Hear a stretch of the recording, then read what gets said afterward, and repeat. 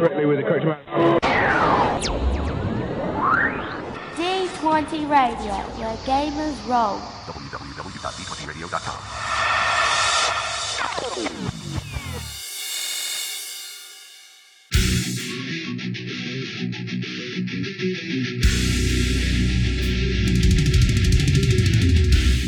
Welcome to Me and Steve Talk RPGs, a podcast where me and my friend Steve try and help you get the most out of your role-playing game experience.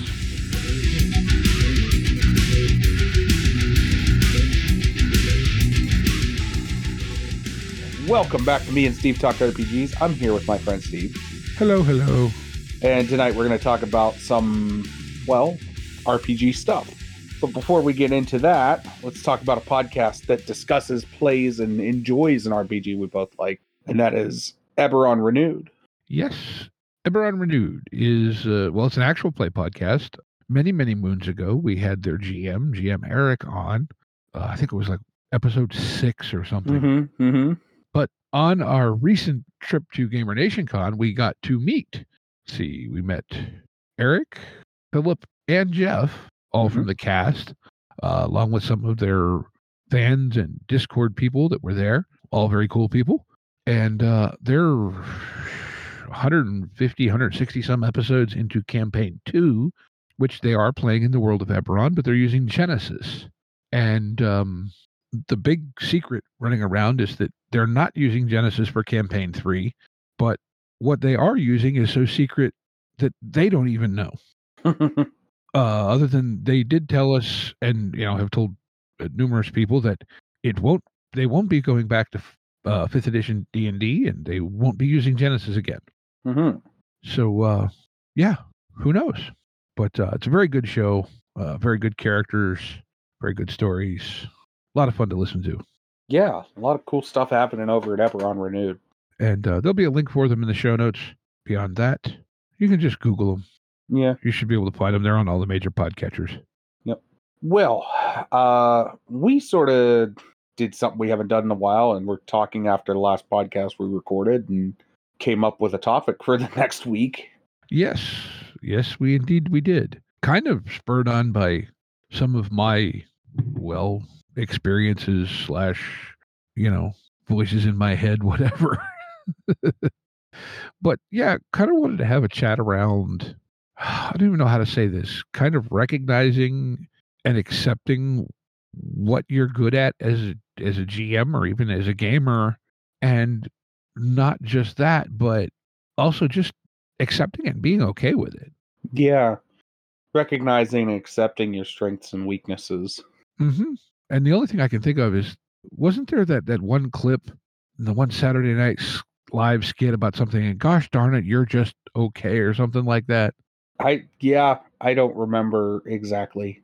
I have to look. The biggest Saturday Night Live fan. Well, I was, but not recently. I more or less myself that way as well. Although I did discover what I actually liked were the condensed episodes they used to replay on Comedy Central. Yes. Back in the 90s. See, that's how I enjoy Mad TV. That's why I always liked Mad TV, because they would do that same thing. They'd run condensed episodes back on Comedy Central.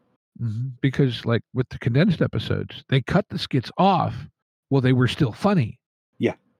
Yeah, they didn't let them sit and smolder like they like them to recently.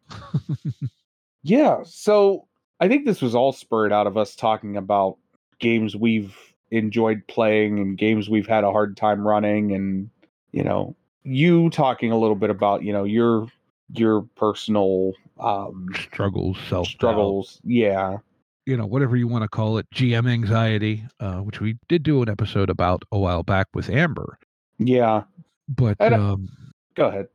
No, it's one of those things too, and maybe I'm kind of unique in this, but there's a lot of times where I'll know that my problem is all in my head, but that doesn't help me get over it. Yeah.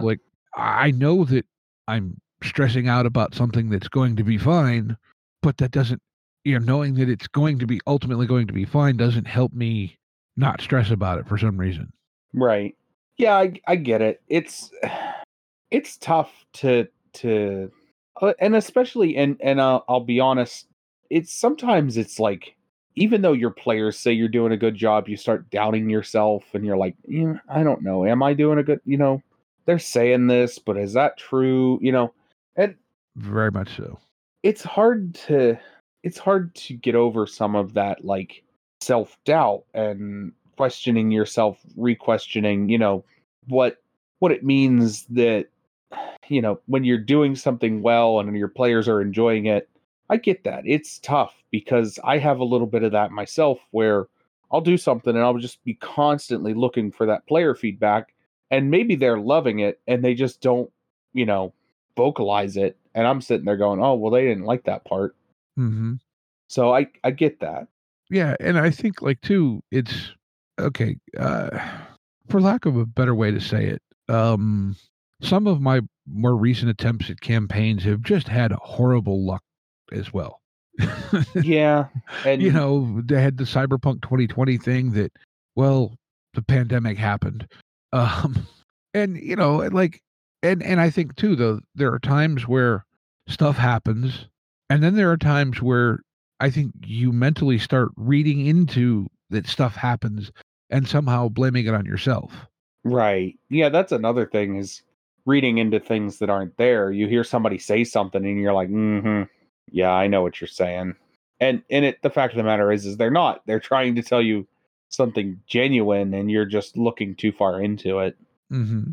Yeah, and yeah, so to some of this stems out of the Star Wars game we've been playing, and it just has been almost a comedy of conflicts, because between adult schedules and life and cons and everything, we've gone months without getting together, Yeah. and not usually more than a month, but right, it's just accumulated time. We've gone all this time without getting together.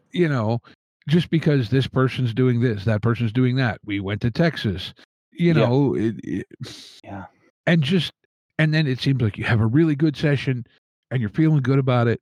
And then the next session, stuff happens and it just doesn't feel like it's working. And you're like, what the hell am I doing wrong? Yeah, I get that. Yeah. And some of it I have not, because of the rest of my life, and be it the rest of my life stuff I have to do for the podcast, having to cut the grass, do stuff around the house, having family things to attend to, whatever, haven't had the time to prep as I should. And I think that's a big caveat, because prep as you should is not the same thing for every game, for every game master, and for every campaign/session. Yeah. I find myself in an awkward position because I have come to terms with just picking games that I can read, understand, and not have to worry about rereading too often, right? So, like, I really enjoy games that I've read it once, I understand how the system works, I can grab it, go, not have to really prep at all in theory. Or stuff like D&D where, yeah, I know the base rules, I've read the player handbook, and I just genuinely don't care if it's wrong or not. You know what I mean? Like, Right. if my players say that's not how that works, oh, okay, well, that's not how that works, so we're going to make a ruling, or I'm just going to play on.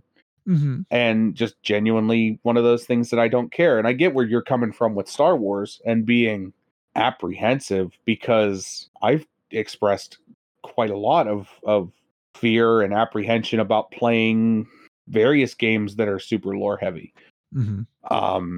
World of Darkness games scare the crap out of me because there's so much. And Star Wars is the same way. I don't think I could run Star Wars because there's so much lore and so much to know that I know me and I will just get it wrong. And I hate to say it, but the majority of people that you play with know, or the majority of people that I would end up playing with know more Star Wars than I do, and would be like, well, that's not how that goes. And that scares the crap out of me. No, and I get that. And we've talked about this a little bit. I'm very much that way with the Forgotten Realms setting. Yeah. See, I could care less. Forgotten Realms is one of those things where, oh, I got it wrong. Oops. Oh, well. Yeah, but you at the whole start of that, what you were saying, you said you've realized it and come to terms with it, and I think that's the key point, right? Right. Yeah. I've realized one thing over this, and this was kind of between Gamer Nation Con and the Star Wars campaign. I realized kind of a couple things. I've always known, and you've played with me in games, that I literally ran, call it one shots from a sentence or two, or just completely from the seat of my pants. Mm-hmm. And I can do that. I feel like I'm actually pretty good at that, and being able to play off what the players are giving back to me and make an engaging, fun, scenario session that way. Right. What I've also learned is that while I can do that all day long with one shots, I need to have a significant amount more structure for a campaign, because I'm making it all up as I go. There's no continuity if I'm trying to do that in a more of a campaign format. And so I lose my direction. Right. And that leads to me stumbling around, leads to me feel like I'm basically just filling, and the players in my mind are then going, what the hell is he doing? Mm-hmm. Yeah, I understand where you're coming from. I've run into that. That's something that I understand where you're coming from, but for whatever reason, some games I can cheat that. Mm-hmm. So like Dungeons and Dragons, I have my long form D&D campaign. I've written all of one set of notes before I even started the campaign, and that was the last time I actually took notes of the game. Mm-hmm.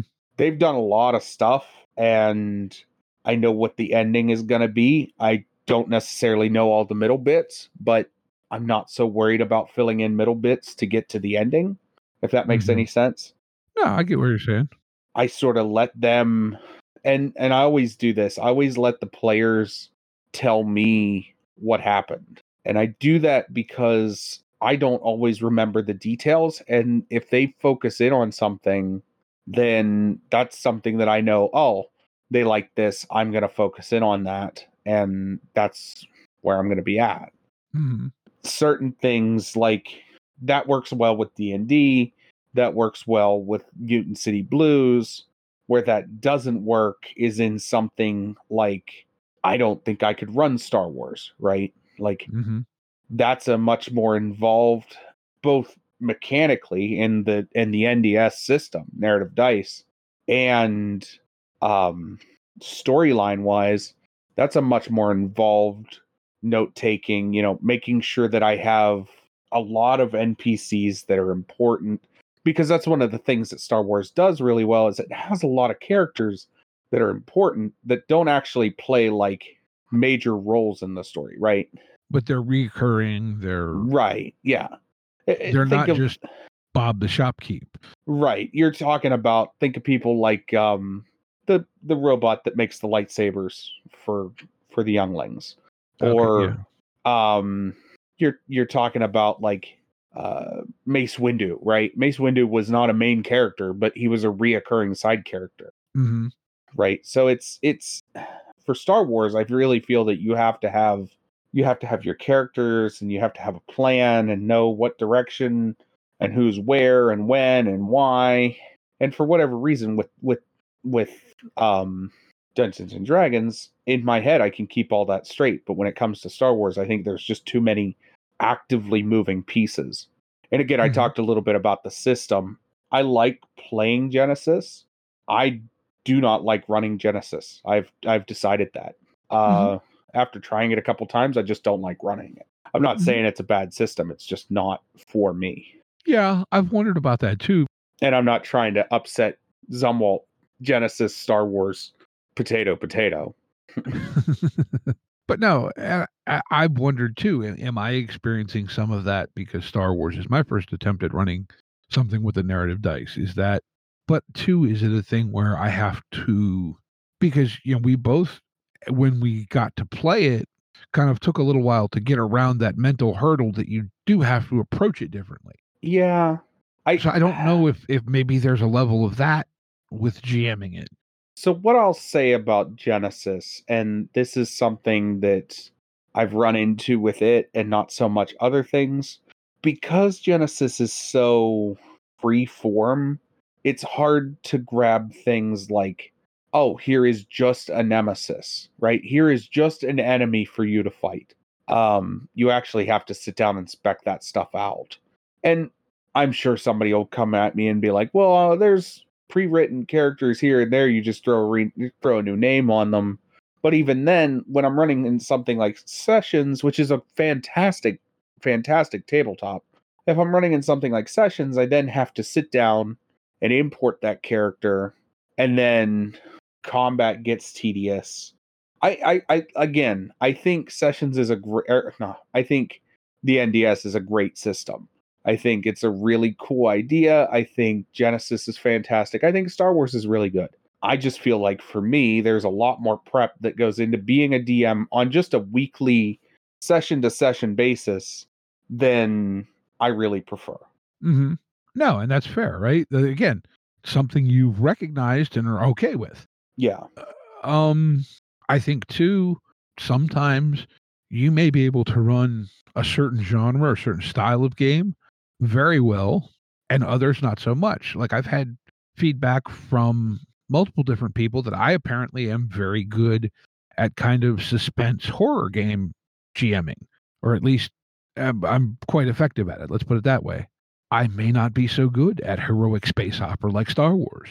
Yeah, I feel that because I've talked on length about the Mutant City Blues game, and I didn't think I would be good at procedural cop drama type gaming, but I was, and people really enjoyed that. And that's something, again, we talk about acknowledging your strengths, acknowledging your weaknesses. That's something that just takes a little bit of figuring. Mm-hmm. Yeah, but I think the thing of it all, right, is not getting down on yourself if you find yourself in a spot where you're running a game that maybe isn't your strength. Right. Chances are, if you're a good GM at something, you're a reasonably okay GM at most things. Right. And I've said it a number of times through the course of the podcast. The other thing, and I know I beat myself up this way, and I've talked to a lot of other GMs that have said the same thing. As GMs, we tend to focus on the thing that we think could have or should have happened, that we think is better than what did happen. Right. And what you have to remember, and again, this is one of those where knowing it and living it are, one's over here and one's over there, but knowing that your players don't know your thing that you thought was supposed to happen. The thing you had planned, they aren't comparing that. They have the pie they got or the cake that they got, not the cake boss cake that you were trying to imitate. Yeah, no, I get that. I get that completely. Yeah, sometimes you just don't feel like you laid out those you're just like, I guess I didn't lay these hints well enough for them to get that. Mm-hmm. And yeah, that's tough sometimes. But yeah, getting over that is a tough one because it's like, oh, I didn't lay this out properly. I didn't do that. I didn't I just didn't lay the groundwork for the thing I wanted. But realizing that, well, those are internal thoughts anyways. So Right. And I think that's, so you didn't get them where you thought you needed them. But if they had fun getting to where they got, you've done your job. it's hard to it's hard to get your head out of that. Oh man, I wanted to show them this cool thing I came up with. But they got their own cool thing, especially if they're all walking away going, yeah, we had a great time. Like, they got their own cool thing. Well, look, I'm sure, and I, not to put you on the spot, but with your It Wasn't Just Us Meddling Kids game, I'm sure there are things somewhere along the line that you went, I intended to do something, and then your players went way the hell over there. So I am gonna be transparently honest with this.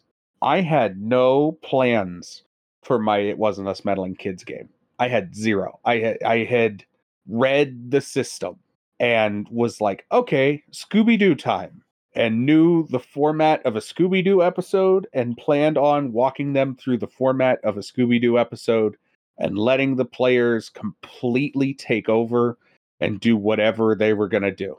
It was basically, all right, gang, what are you going to do? And they went, we're going to go over here. And I went, I guess we're going over here. This is what this looks like.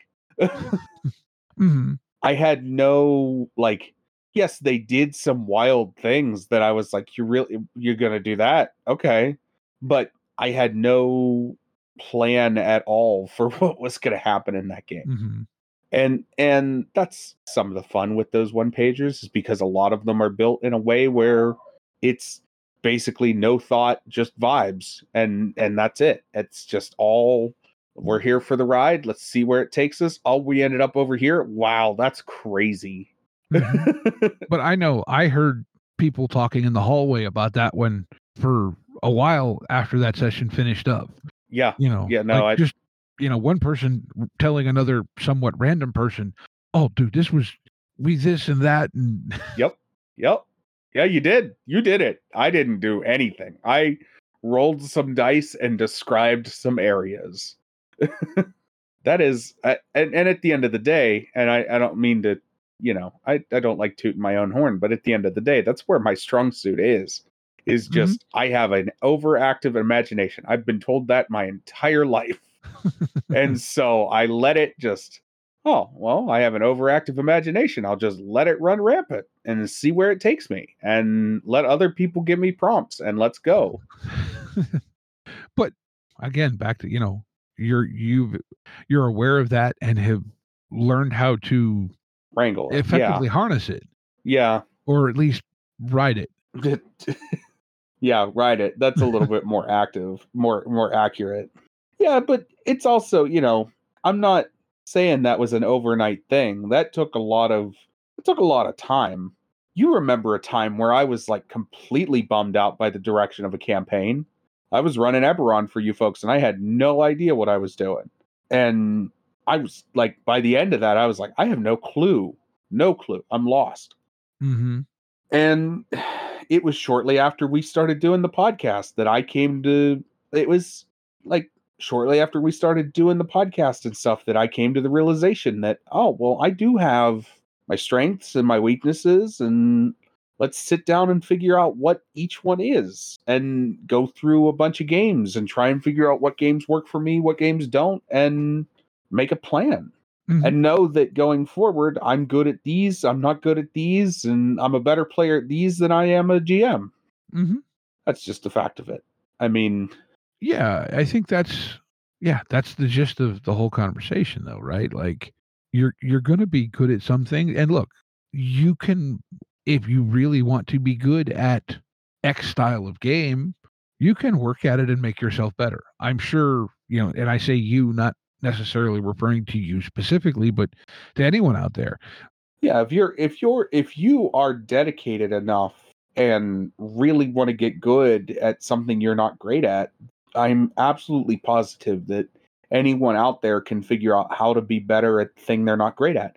And some of that comes from, you know, and I not just saying listening to people like us, but like I've learned a lot from you know, let's say Matt Mercer or the McElroy, the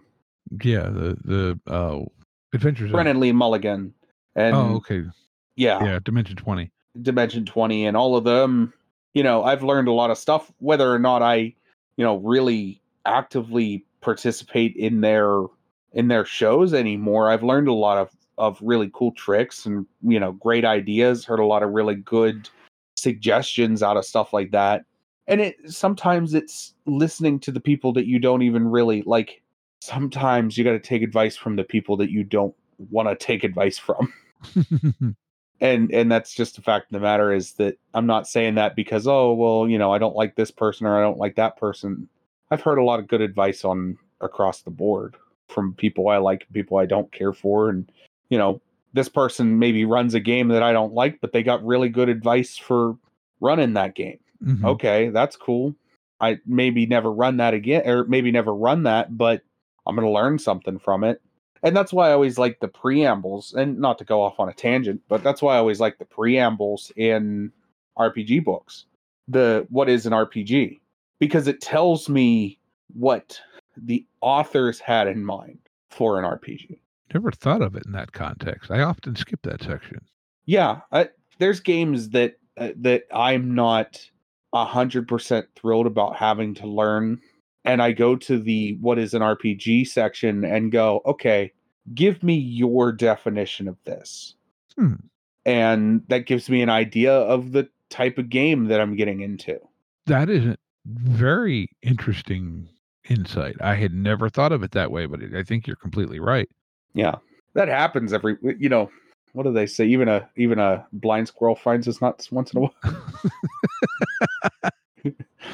Well, but you mentioned something when we were having the pre-conversation to this conversation the other day about something, how someone told you that your room descriptions were so evocative or whatever. Yes. And you had said, you thought all you did was, well, it looks like, kind of your average tavern, Yeah, I had a player in my most recent D&D stuff tell me that I really like how you describe things, and I was like, I don't though. I'm very generic in how I describe things, and you had pointed out that it's sort of that Call of Cthulhu Delta Green idea of less is more, and giving your players enough room to make up their own image in their head. See, that's another reason why I'm not a huge fan of maps. I think maps are great for combat, but I think maps are terrible when it comes to, well, not terrible. Let me phrase this properly. I'm not a fan of maps because I think maps as a whole limit you on how you can describe a room, and really restrict creativity at the table, because we already know what, like, okay, if I sit down and show you an image of a crown room or a throne room, you're going to go, oh, well, this looks like this. And the map is going to flavor what you think of. Whereas if I describe, you walk in, there's floor to ceiling columns. In between every other column, there's a guard, and the floor is marble and the ceiling is too far for you to tell what it's made out of. Immediately you're going, you have an image in your head. May not be the same image that I have, may not be the same image that somebody else at the table has, but it's an image in your head of this grandiose room that you're walking into. Well, you, so to speak, in describing it that way, have provided enough of a framework that, yeah, I've got the idea of these grand columns and whatever else, but it's now in my headcanon, it's exactly what my headcanon is. Right. Yeah, exactly. You know what that looks like, and what I know that to look like might be different. But that also helps me in the long run, especially for Dungeons and Dragons, is when you go to me and go, is there a chandelier up there? I go, yes, no. And immediately you're like, okay. You know what I mean? It's the, well, are there chairs? Well, yeah, there's chairs. Well, I'm going to grab a chair. It's, you tell me. And that's why, like, especially in Dungeons and Dragons, I don't care for all of the mobility. Like, I almost wish there was a Dungeons and Dragons game that had much less emphasis on physical positioning during combat. But that's a different discussion entirely. No, I get where you're going though. Yeah, I just like allowing my players to have, you tell me what this looks like. You make that image up in your head. And the more, we've talked about this in the past, the more you can offload your brain processing to your players, the better off you'll be. I promise you. I know you want to have control over every aspect of the campaign, but the more you can get your players to do that processing, the easier your job becomes as a GM. Yes. And I think the how do I have a thought forming here, but I'm not sure how to say it. Like, if you have everything planned out in meticulous detail in a room, whatever, that's great. And if that's how your table likes to play, wonderful. But I think for most people, you give them that general thing, and then they go, is this over here? Yes. Okay, so now I can do this off of this thing. or that off of this other thing. And I think that does two things. One, it makes that player feel like their idea was valid and they have a little bit of ownership in it. Mm-hmm. And the other players seeing that player do that, then also will realize they can do the same kind of thing. And so instead of them having to memorize the thing that you planned out, they're all paying attention to what each other's doing to figure out how they can play off each other. Right. And yes, you have to then kind of assemble their collage into a cohesive image. But so it's actually something that I think, and just to talk about this a little bit, something that I think Monster of the Week does really well. mm-hmm. The collaborative storytelling thing. Are you talking about how we built the world in that campaign? Yes. So if I remember right from talking with Ben, that's actually not part of Monster of the Week. Oh, it's not. He stole that from Kids on Bikes. Oh, well, it's all. But it's still, when in most Powered by the Apocalypse games, and I do know it's the case with Monster of the Week, you do at character creation at the table collaboratively create connections between the players, the characters. Right. So where we set up the whole world, that was a kind of extending that. But I believe he said he took that from, I think it was Kids on Bikes, where we kind of collaboratively created the setting itself. Yeah, same different. I mean, it's still a Powered by the Apocalypse game, isn't it? No. Kids on Bikes is not. No. It's different. Yes, that's right. I'm sorry. My brain went two different directions there. Yeah, no, it's still very kind of light and very player driven. Yeah, you're right. I'm sorry. I was wrong. No, it's okay. I have a brain that remembers those kind of things for whatever reason. Yeah. Just don't ask me what was breakfast. But yeah, it's weird. It's interesting. It's bizarre sometimes, even. Mm-hmm. Yeah, and getting to know where your strengths are, getting to know what your weaknesses are, using your players to do some of your work. That's important, I really feel. Well, it just gets them involved. It does. It gets them involved, and the more they're involved, the more they're invested in a lot of ways. Mm-hmm. And we've talked in the past about, player engagement. That's a great way for engagement. Mm-hmm. And it engaged players. And I think there's a certain drive in human beings to, at least for most people, to want to be liked, to want other people to be pleased with you. So you strive to entertain them or provide them something that they can work off of. Right. And engaged players are more likely to, be open to things, and engaged players are, it's just across the board a good thing. Yeah. Well, and that's something that, and I mean, we've seen it even in our experience, but that is the one thing that I find fascinating about playing and watching people play the narrative dice. Mm-hmm. Everybody is like on top of everyone else's die rolls. Like, oh, what'd they get? Yeah. Oh, you got blah blah blah. Like it's not. Oh, you got a 23. Okay. No, it's so much more like active awareness of it. It's interesting. I like how collaborative it is. Again, I still am not. The jury's kind of out. I've run Shadow of the Beanstalk, and I've tried to run a couple other things, and I've really looked at narrative dice, and I just I don't know. For running it, it's tough. I love playing it. I know that. Yeah, that's what I know as well. I like playing this weird rock paper scissors game we've come up with. And I say that to be completely inflammatory, and I hope everybody in the community comes after me. Because I've said that to certain people. I said that to Hooli at one point, and he was like, "Oh, blah, blah, blah, blah." And I said that around Zumwalt, and Zumwalt was like, "Ah, blah, blah, blah, blah." Like, it is, though. You have a bunch of symbols on dice. It's rock, paper, scissors. Like, I mean, if that's what helps you understand it, good. Yeah, that is what helps me understand it. But anyways, but yeah, it took a couple of things happening for me to kind of start accepting different things about how I do things. Mm-hmm. And another thing that I discovered over the course of a conversation, I don't remember if you were there, but we were having a conversation after the one Star Wars session, or maybe before. Anyway, it was with the people from the Star Wars campaign. Mm-hmm.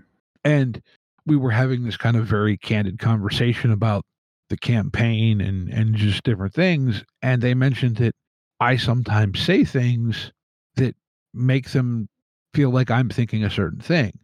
And I realized that what's happening is I may be slightly thrown for a loop by something that happened. And kind of as a filler, I'll make some sort of, wisecrack or whatever about, oh, well, there went that plan. Yeah. And I don't mean that as anything other than just I'm making noise so there's not dead air. Right. And, it's not in any way intended as a slight towards anything that was done at the table. It's just me. And maybe some of this came about because when I used to work radio, the one thing you're terrified of is dead air. Yeah. Dead air is one of those things. I'll say this for just some inside baseball.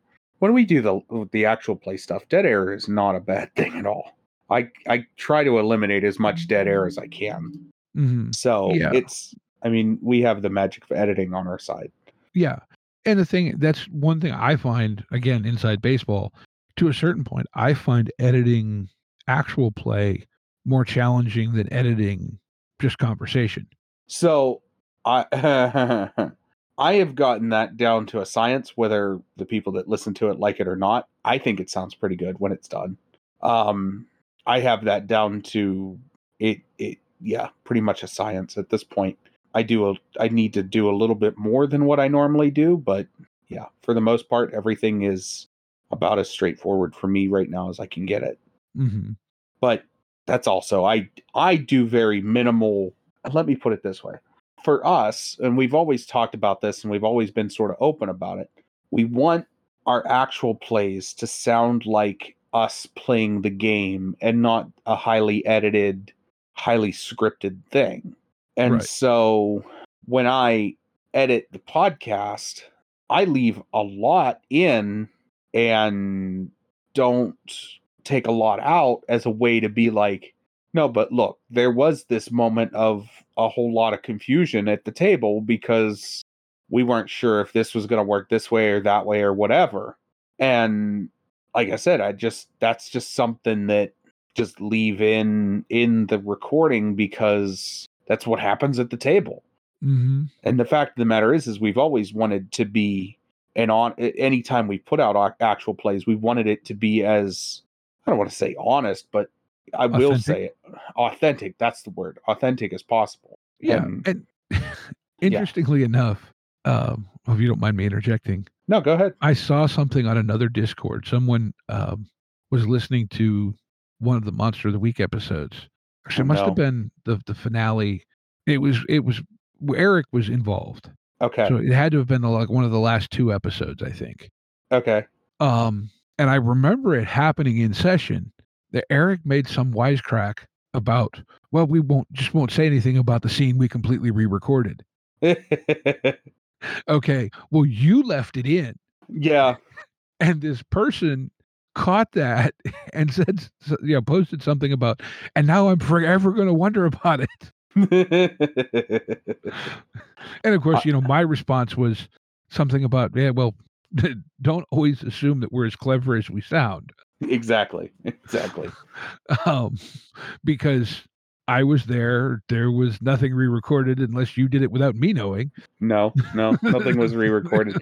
I just, I heard him say that. And I was like, oh, I'm going to leave this right here just to see if I get anybody.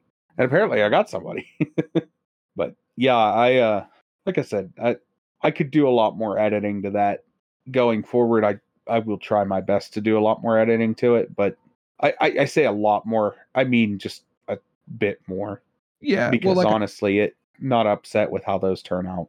No, I know when I did the Genesis when we did with GM Chris and the Mutants and Masterminds with Alex. Now I put music beds behind them. Right. That's a whole nother process that I have not done yet. But other than that, I edited out I cut down some of the dead space. I edited out some of the umming and stalling. Yeah. But I tried to leave some of it there so that it still felt like you were at a table. But I also try to be conscious of the fact that people are spending their time to listen to this, and them listening to a 30-second stall. I'll say this along this line. All of our actual play recordings, aside from Monster of the Week not Monster Week, aside from Mutants and Masterminds in the Genesis actual play, have been within that hour to like hour 45 at the longest mark. Mm-hmm. And so I don't feel so bad about leaving an om and a raw, because that's standard length for our episodes anyways. Mm-hmm. Yeah.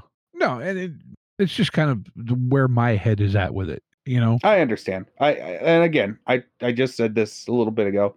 I need to do more work on those. I'm sort of just been dealt a crap hand recently and doing the best I can. I'm not trying to say you did anything wrong. No. It's also a difference in how you edit and how I edit. I mean, yeah, we're different people. Yeah, pretty much. There's the big secret for this week's podcast. We are different people. Different people. I know. We're weird. Both Steve, but we're different people. We have such a weird overlap in things we like, but we are different people. But yeah, it's so yeah, and I don't know. I mean, thus far we have recorded all the Star Wars stuff. I mean, I'll say this as somebody who's going to edit it. I wouldn't hold your breath to hear any of our Star Wars actual play. I would say you'll hear something new in the near future, probably early fall, because I think you're looking at wrapping Star Wars by around August. I have no idea, because we're partway through chapter 1 of the module we're now in. Okay. But yeah, I don't know. I might even dabble. Because I know there's a lot of, and it took a few turns that, again, one of the comments that I got from a player was, we're having fun, but it feels more like slice of life as opposed to campaign. And, is that, like I said, everyone was having fun with it, but it was moving very slowly and didn't have the pace that I think a lot of people initially expected. Right. Which leads me to another point that came up in this conversation we had recently. And that was, I had a player ask me, okay, so sometimes I have trouble figuring out because sometimes it seems like there's just a bunch of disconnected stuff happening. And they're not sure if they should be reading into that as, is it just, for lack of a better way to say it, clutter and fill? Or are these disparate elements that will come together eventually? And I'm willing to say it's probably some of both, at least in my case, when I'm GMing a game. But, one of the authors that I read a lot of when I was early 20s was Tom Clancy. And the first half of almost every Tom Clancy book is a whole bunch of different things seemingly disconnected happening here, there, and everywhere. And then the second half of the book is all of them coming together into the climax. And so I probably subconsciously mimic that in like my narration and my storytelling patterns. And I don't want to say if your players aren't aware of it, but it can create some confusion as to within your players. Are they supposed to be keeping track of this, or is it just set dressing? Right. And I don't know. I don't think it's a right, wrong, whatever thing, but I can also see how, especially for someone with attention spans like you and I, how that could be troublesome. You know what I mean? Yeah, I know exactly what you mean. Yeah, it's all interesting, man. Yeah, but I think at the end of the day, you have to recognize what you do well, and a lot of it, you all you could really go on is the feedback you get. Pretty much. Accept that, listen to it, and learn from it. But also, when you're playing, give that feedback. If you're just a player.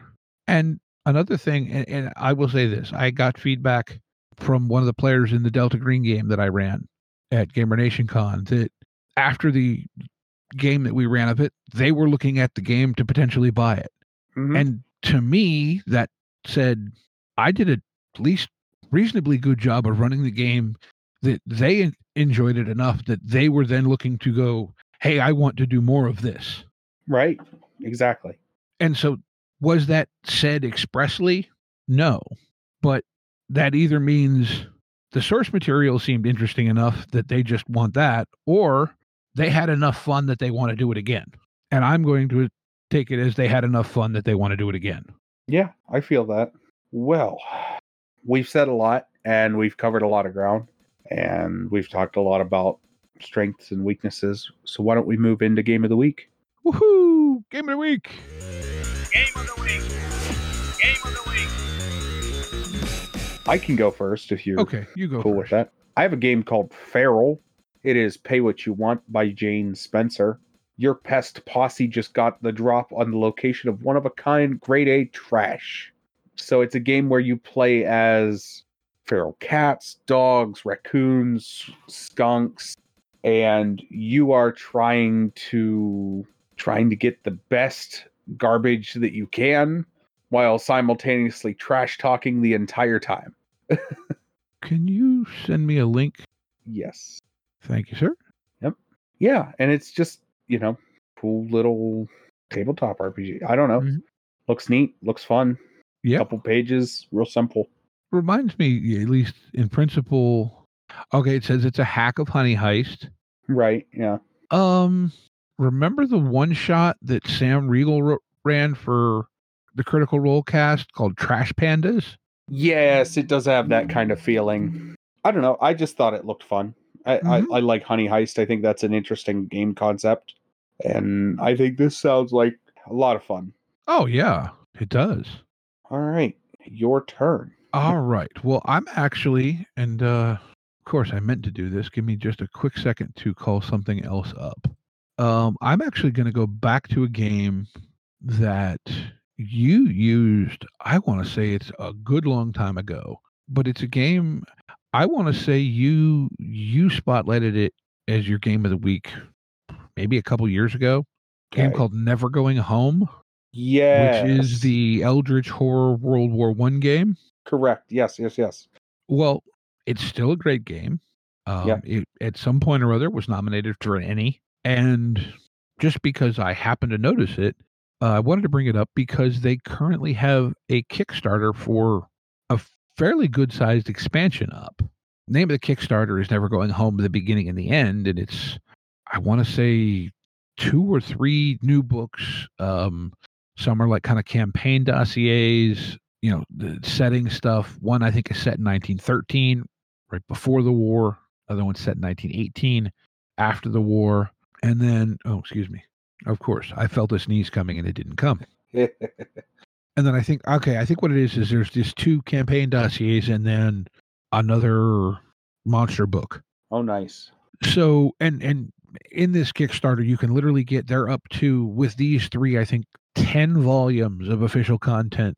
Holy cow. Plus there's cards and whatever.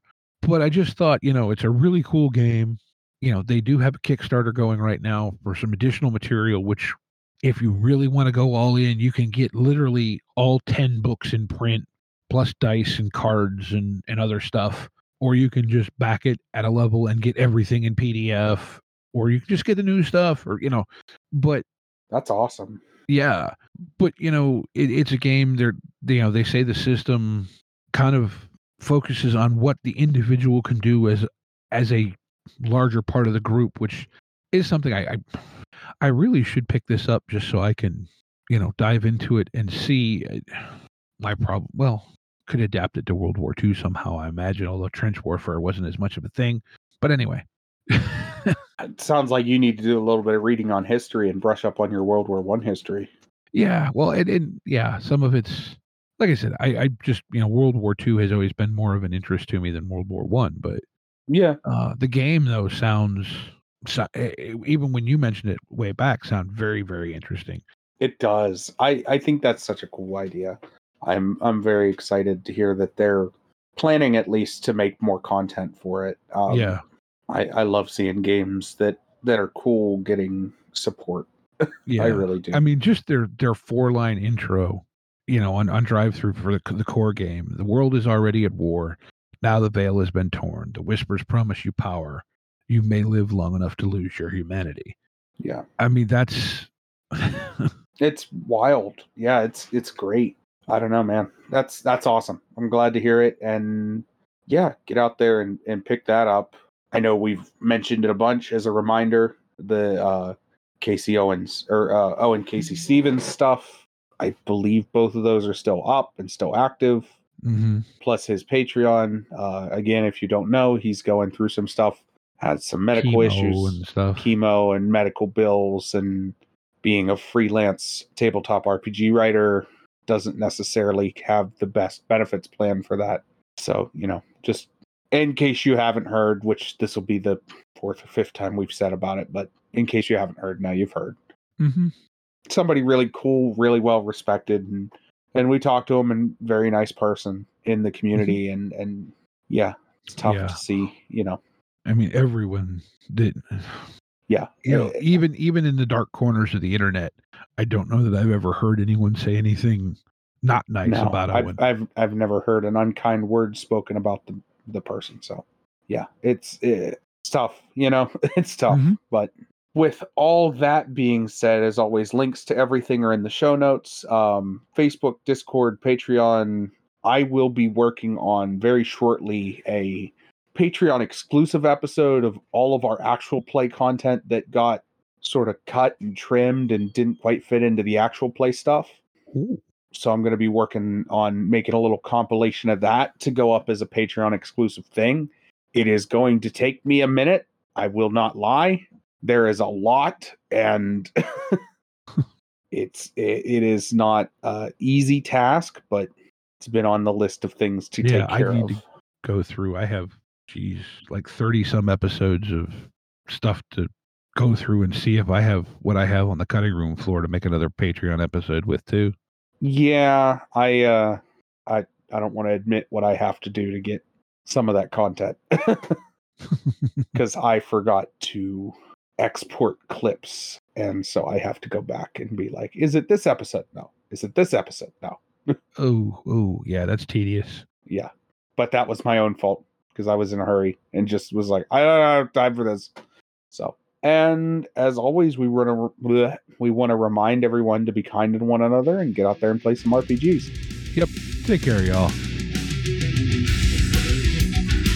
Intro and outro music by the band 12 Noon. You can email us at meandsteverpg@gmail.com. You can find us on Twitter at @andrpgs. Find us on Facebook at Me and Steve RPG Podcast, on Discord at Me and Steve RPGs, and as always, all of these links are in the show notes. Thank you, and be kind to one another.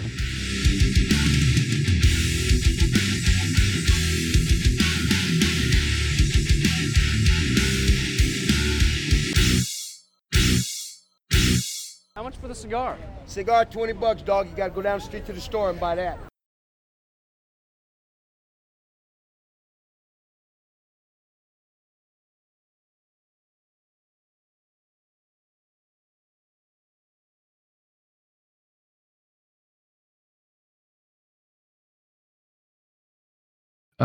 But at our I'm rubbing off on you.